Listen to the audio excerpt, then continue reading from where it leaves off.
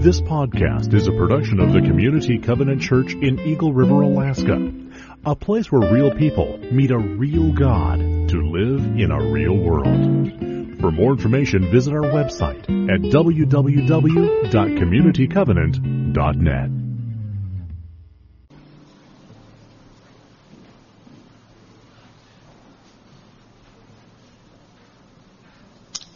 So I'm reading from John chapter 11, from verses 28 to 37.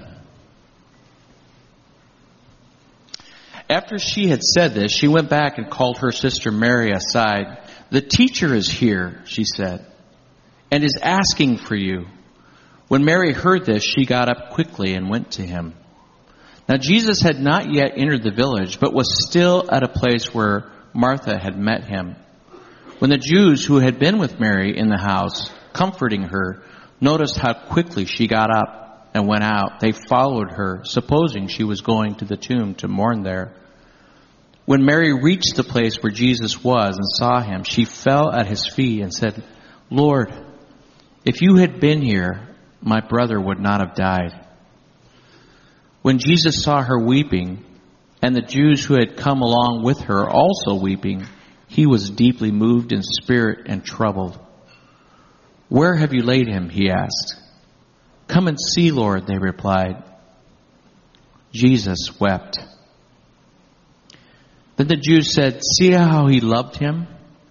But some of them said, "Could not he who opened the eyes of the blind man have kept this man from dying?"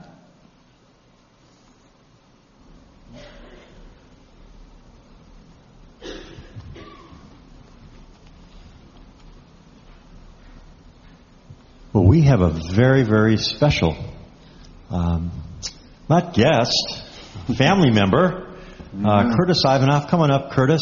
Curtis is our brand new Alaska Conference superintendent. That's right. And that's right. And Curtis actually was the author of this shift curriculum for this week's study. And so we're not only having to be blessed by you sharing from the Word of God, but really sharing your heart, Curtis, as you have written the curriculum for the shift study we're going through, and in particular this week. So we're looking forward to all that the Lord has to say through you to us. So again, let's hear it for Curtis Ivanoff. Thank you. Thank you very much. Good morning. It's great to be with you this morning. So I just got to tell you how, God is good. And I want that to be my lead-off hit here, okay? God is good. I just met a lady named Sheris. My daughter's name is Sheris. I only know of two other Sherises in the world. We spell it C-H-A-R-I-S. And it means grace. My wife was told she couldn't probably have kids medically. And it's a long story. I won't tell it, but amazingly, 2 days before Christmas, she found out she was expecting in 1997. And months later, I was reading What's So Amazing About Grace by Philip Yancey, and I came across that we had neighbors whose daughter was named Sheris. And I saw it right there in the book, grace. It means grace. I was like, Christy, if our child's a daughter, we're going to name her Sheris. And lo and behold, we had a daughter, and we named her Sheris. And this morning, I met another Sheris. And so I was pretty excited. It just reminded me of how good our God is. And this morning's message has to do about our shifting our ability to see pain. And I want to say, I think it's important to lead off with how good God is. Because there is pain in life. Deep pain. Pain that's personal. Pain that you look around society and there's no shortage of pain. And so all the more we need to be proclaiming and leaning on and meditating on how good God is. Amen? We can be reminded even by names of God's goodness, His grace. So I just had to share that. Lamentations 3 says, "I remember my affliction, my wandering, the bitterness and the gall. I well remember them, and my soul is downcast within me. Yet this I call to mind, and therefore I have hope.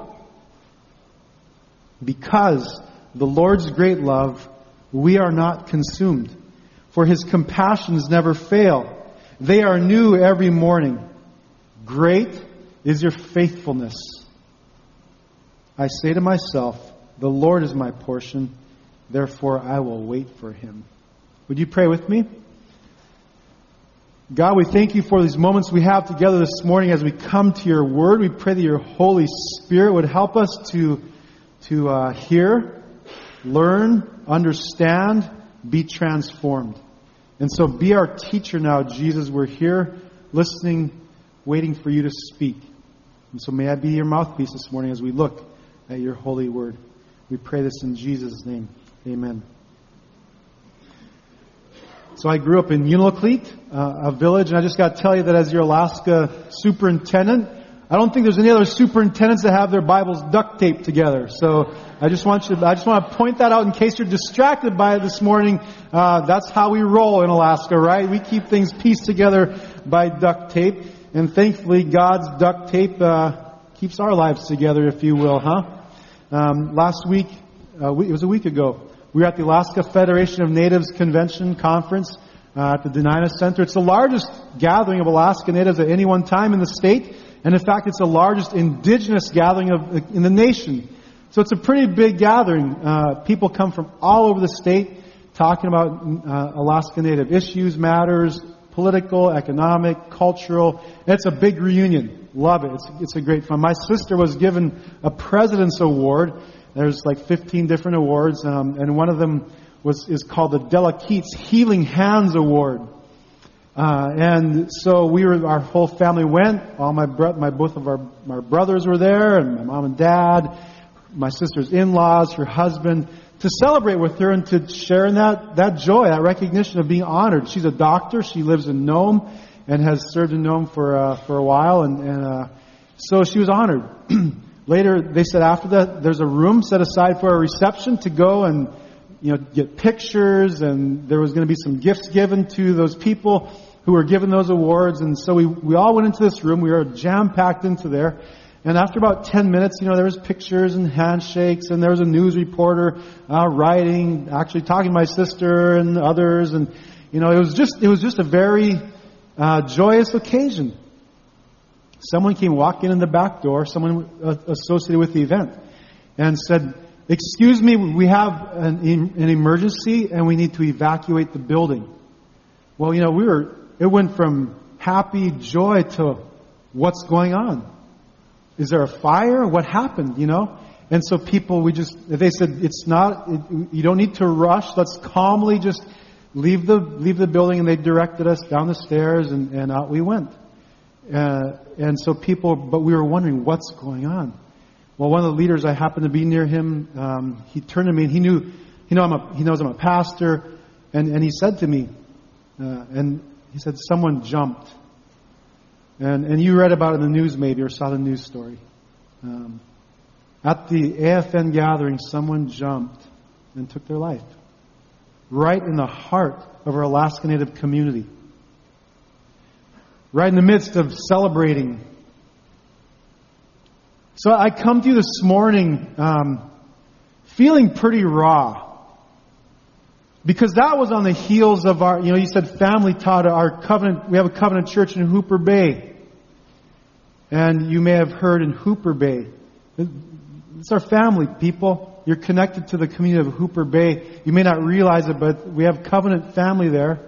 And in a matter of 2 weeks, 4 young people under the age of 25 took their life. And so, we were already burdened and grieving about that. And then I go to AFN to be with my sister and family and other friends, other Alaska Natives, and someone jumped. It was as if death just mocked our community,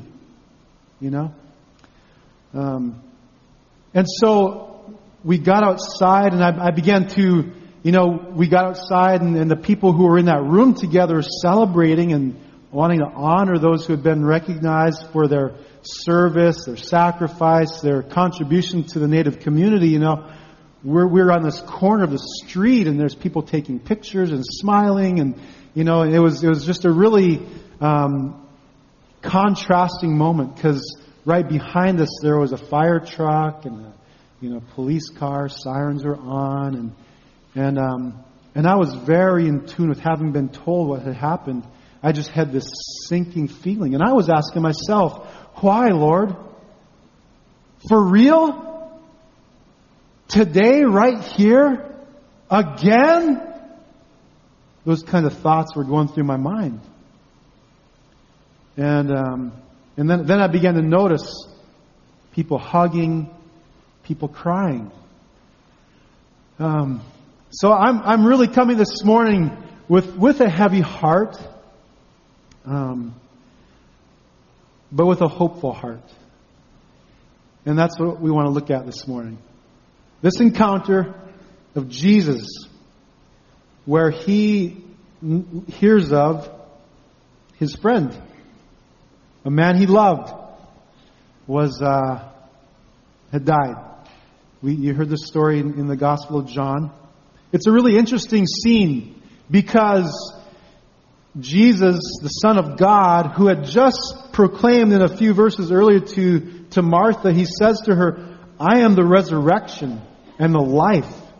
Anyone who believes in me will live even though they die, and whoever lives by believing me will never die. Do you believe this? He just proclaimed this and taught this, if you will, to Martha.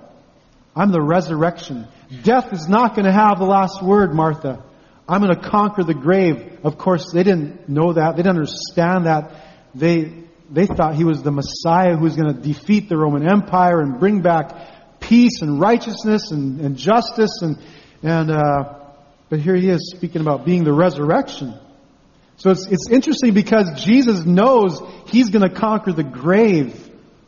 He knows that death is going to be defeated. He knows that Paul would one day write, death, where is your victory? Death, where is your sting? And yet, in this scene, it has moved me this week in particular, even thinking about this message, shifting our ability to see pain and to address things in the world that aren't right. I didn't use this scripture passage in what I wrote for this curriculum, but I thought, you know what? This is the truth. This is what the Lord wants us to hear this morning. So the scene, knowing that Jesus knows this, that he's the conquered death, I was moved by a few things. Jesus it says he had not yet entered the village. He was still at the place where Martha had met him, where they had the conversation. So then when the Jews had been with Mary in the house, comforting her, notice how quickly she got up and went out. They followed her, supposing she was going to the tomb to mourn there.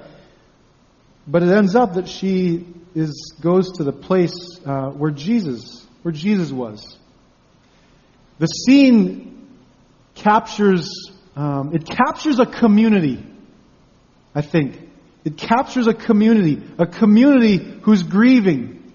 And that might be one lesson for us as when I think about that title of our ability to see pain. I've been thinking about ability, but I'll tell you what has really come out to me later. But in thinking about our ability to see pain, it's important that we do things like this together. Our Alaska Native community was together when someone took their life. People were together. Jews were together, and they were mourning. They were mourning. They went together. They saw Mary go, and so they went there. But she fell at his feet and said, Lord, if you had been here, my brother would not have died. Like, boy, if only, and so often in times of pain, when things are raw or hurting, we sometimes ask and wonder what if? That big word, if, If you had been here, my brother would not have died. So here's what's moving to me. When Jesus saw her weeping, and the Jews who had come along with her also weeping, he was deeply moved in spirit and troubled. Where have you laid him? He asked. Come and see, Lord, they replied. Jesus sees the weeping. I've been thinking about how do we increase our ability, I was an athlete growing up, played basketball and, coached. And so, man, you always want to see ability. I was a teacher, I taught math. I want kids' math ability to increase, and so today we're talking about ability to see pain. And I don't know if it's a chicken and egg thing, but the word see, ability to see pain, I've come to realize, that's just it. Jesus saw her weeping. Jesus, they said to him, come and see. They replied. His eyes were open and in tune with the need, with the situation, with the brokenness, with the pain. And if we're going to increase our ability, we need to see. I don't know if that works or not for you, but Jesus saw her weeping. And it was when he saw them weeping, it says, John said he was deeply moved because he saw. When we were outside on the street corner, outside the Denina Convention Center, I was kind of the designated photographer, so I was taking pictures. All right, let's get Mom and Dad, all right, let's get the brothers together. And there were people from the Bering Straits Native Corporation. Let's get the 3 people from that corporation who were given an honor. And, but all the while, those red and blue lights were flashing. Then I noticed my sister-in-law kind of left the group. And right in the corner where the walls of the outside building met, there was this young lady from Point Hope that I knew when I taught in Norvik, weeping. And my sister-in-law went over to her, left our picture-taking thing, and gave her a big hug. And that image is in my mind this morning. My sister-in-law saw pain in someone. And let's be honest, our society, we're pretty averse to dealing with pain. We like extra strength Tylenol, we like 800 milligram ibuprofen. We gotta leave. You walk down the drug store aisle and man, there's all kinds of things that just tell us we don't like pain. And come on, I don't like pain, right? It's not pleasant. But what can be hard is how do you enter into someone's pain? Especially when it's just right in your face, It just happened. What do you do? When I was a teacher, we were the youth group leaders in Unity. One of our students, she was a sophomore in high school, we got word that her father went through the ice. And they're searching for him. Well, we knew that story, that we knew that was a loss. And I grew up just, deaf. I just did not, my dad died when I was 7, I don't know, but it was always hard for me to be around when there was loss like that. Well, my wife, Curtis, we've got to go. We've got to go be with our student. She's lost her dad. It was 9 o'clock at night. I was like, oh man. I was just squirming and not just, everything in me was going, no, I don't know what to say. And do you ever feel like that when there's pain? What do I say? What do I do? And that question was being asked on Saturday. And throughout the weeks before that with Hooper Bay, what do we do? And there was no easy answer. Well, Jesus saw, and when he saw, he was moved, and he wept.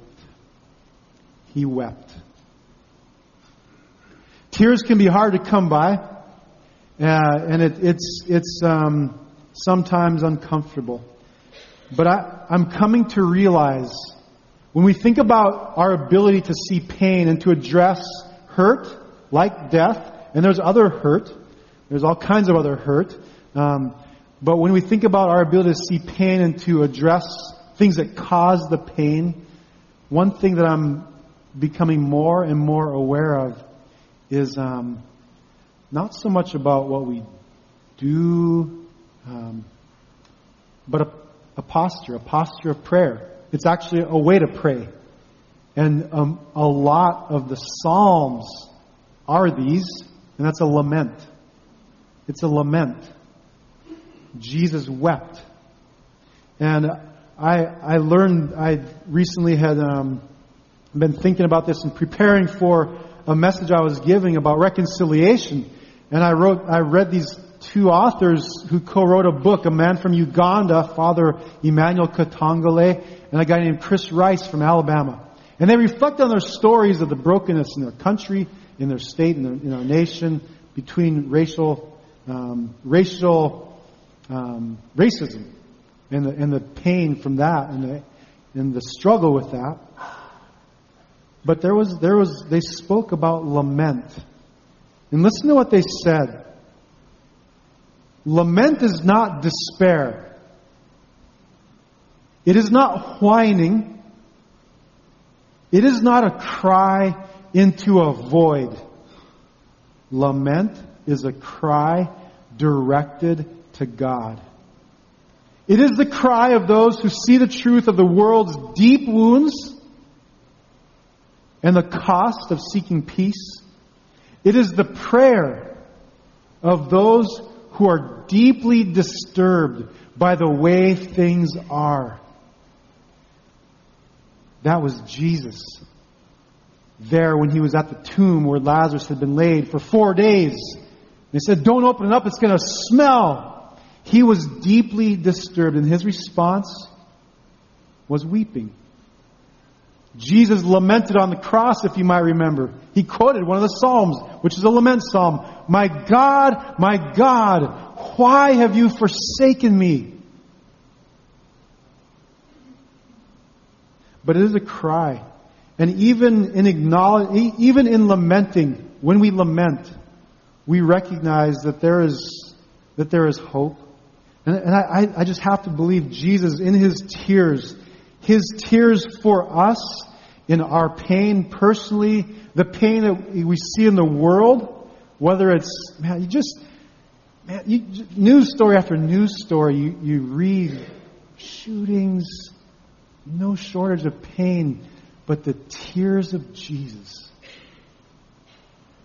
I come to see as it's tears that bring us comfort, and they're tears that bring us hope. And they're tears that tell us that it's okay to cry, because sometimes, we can say, "Oh, well, just have some faith, and there's hope." But how can you say that to someone who's maybe just lost their child, or to a community who's lost their fourth young adult? Those words can ring hollow. But the tears of Jesus, that salty taste that might have come down His beard and into His mouth, those remind us that God is with us in our pain. And when we can realize that, I think we can have a greater ability to see the hurt that Jesus sees in the world, whether it's racial issues, loss like death, economic hardships. I think when we can receive those tears, we'll see like Jesus sees, and pray for His grace to break into this world. A lament's not a cry into a void. No, it's directed to God. So, they said this about lament, because you might have heard the acronym for prayer, ACTS: adoration, confession, thanksgiving, and supplication. That leaves out almost half of the book of Psalms, because we don't have lament in there, right? And so lamenting it's kind of foreign to us, I think. As a corporate body in evangelical churches, we're not accustomed. Our North Park professor Sung Chan Ra has just written a commentary and book on Lamentations called Prophetic Lament. And that's what he argues. He says we do not do this well. For whatever reason, maybe it's uncomfortable, but in his book he calls us to a lament. I found two things that Katongole and Rice to be helpful when they talked about lament. Two ways that we can engage in lamenting for the brokenness that's around us, whether it's racism or death from suicide. They said one is pilgrimage. Pilgrimage is a posture, very different from mission. The goal of a pilgrim is not to solve, but to search. Not so much to help as to be present. What does that sound like?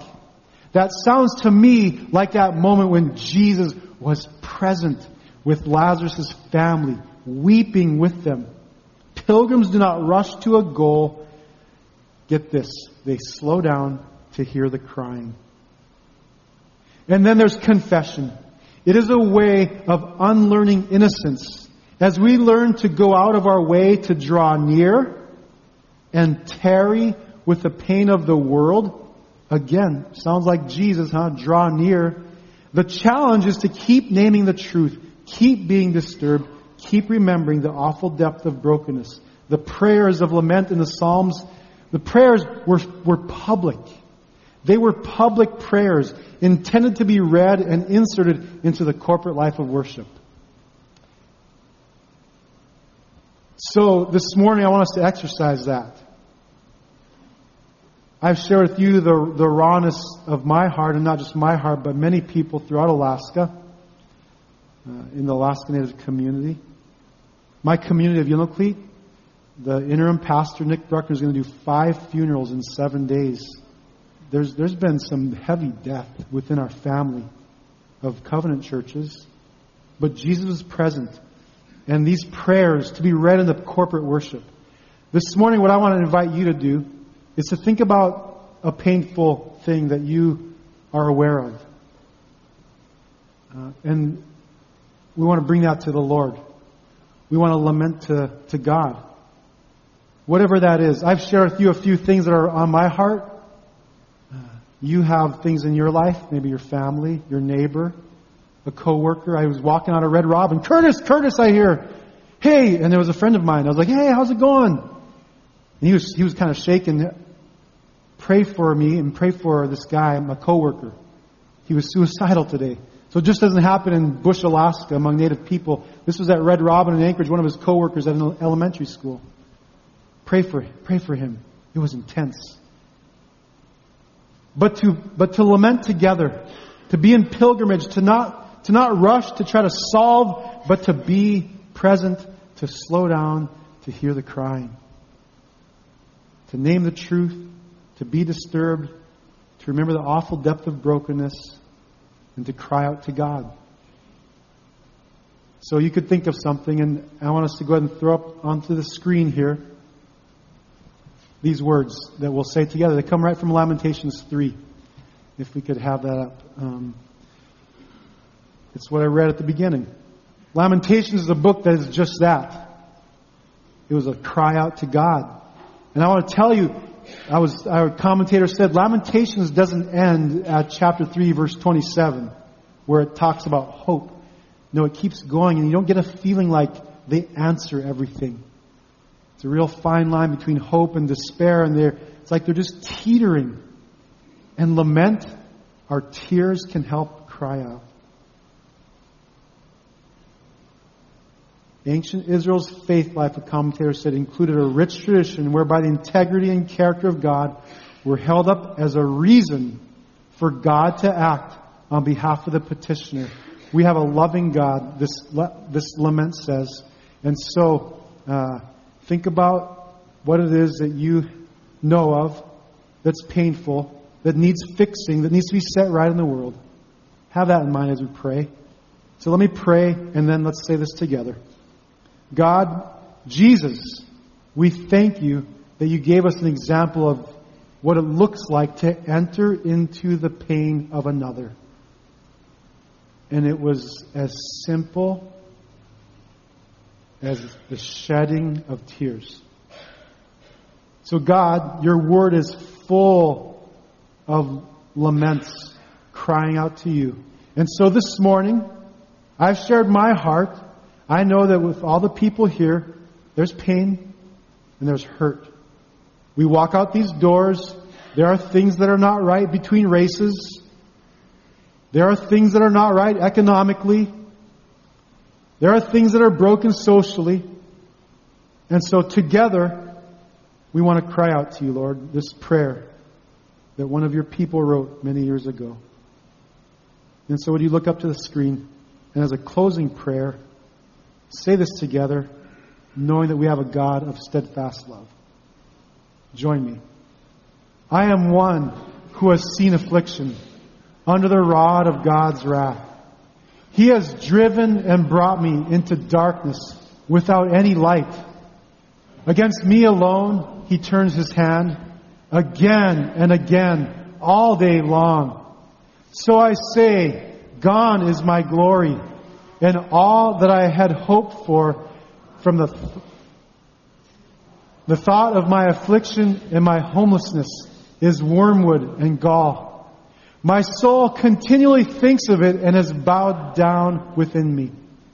But this I call to mind, and therefore I have hope. The steadfast love of the Lord never ceases. His mercies never come to an end. They are new every morning. Great is your faithfulness. The Lord is my portion, says my soul. Therefore, I will hope in Him. Amen.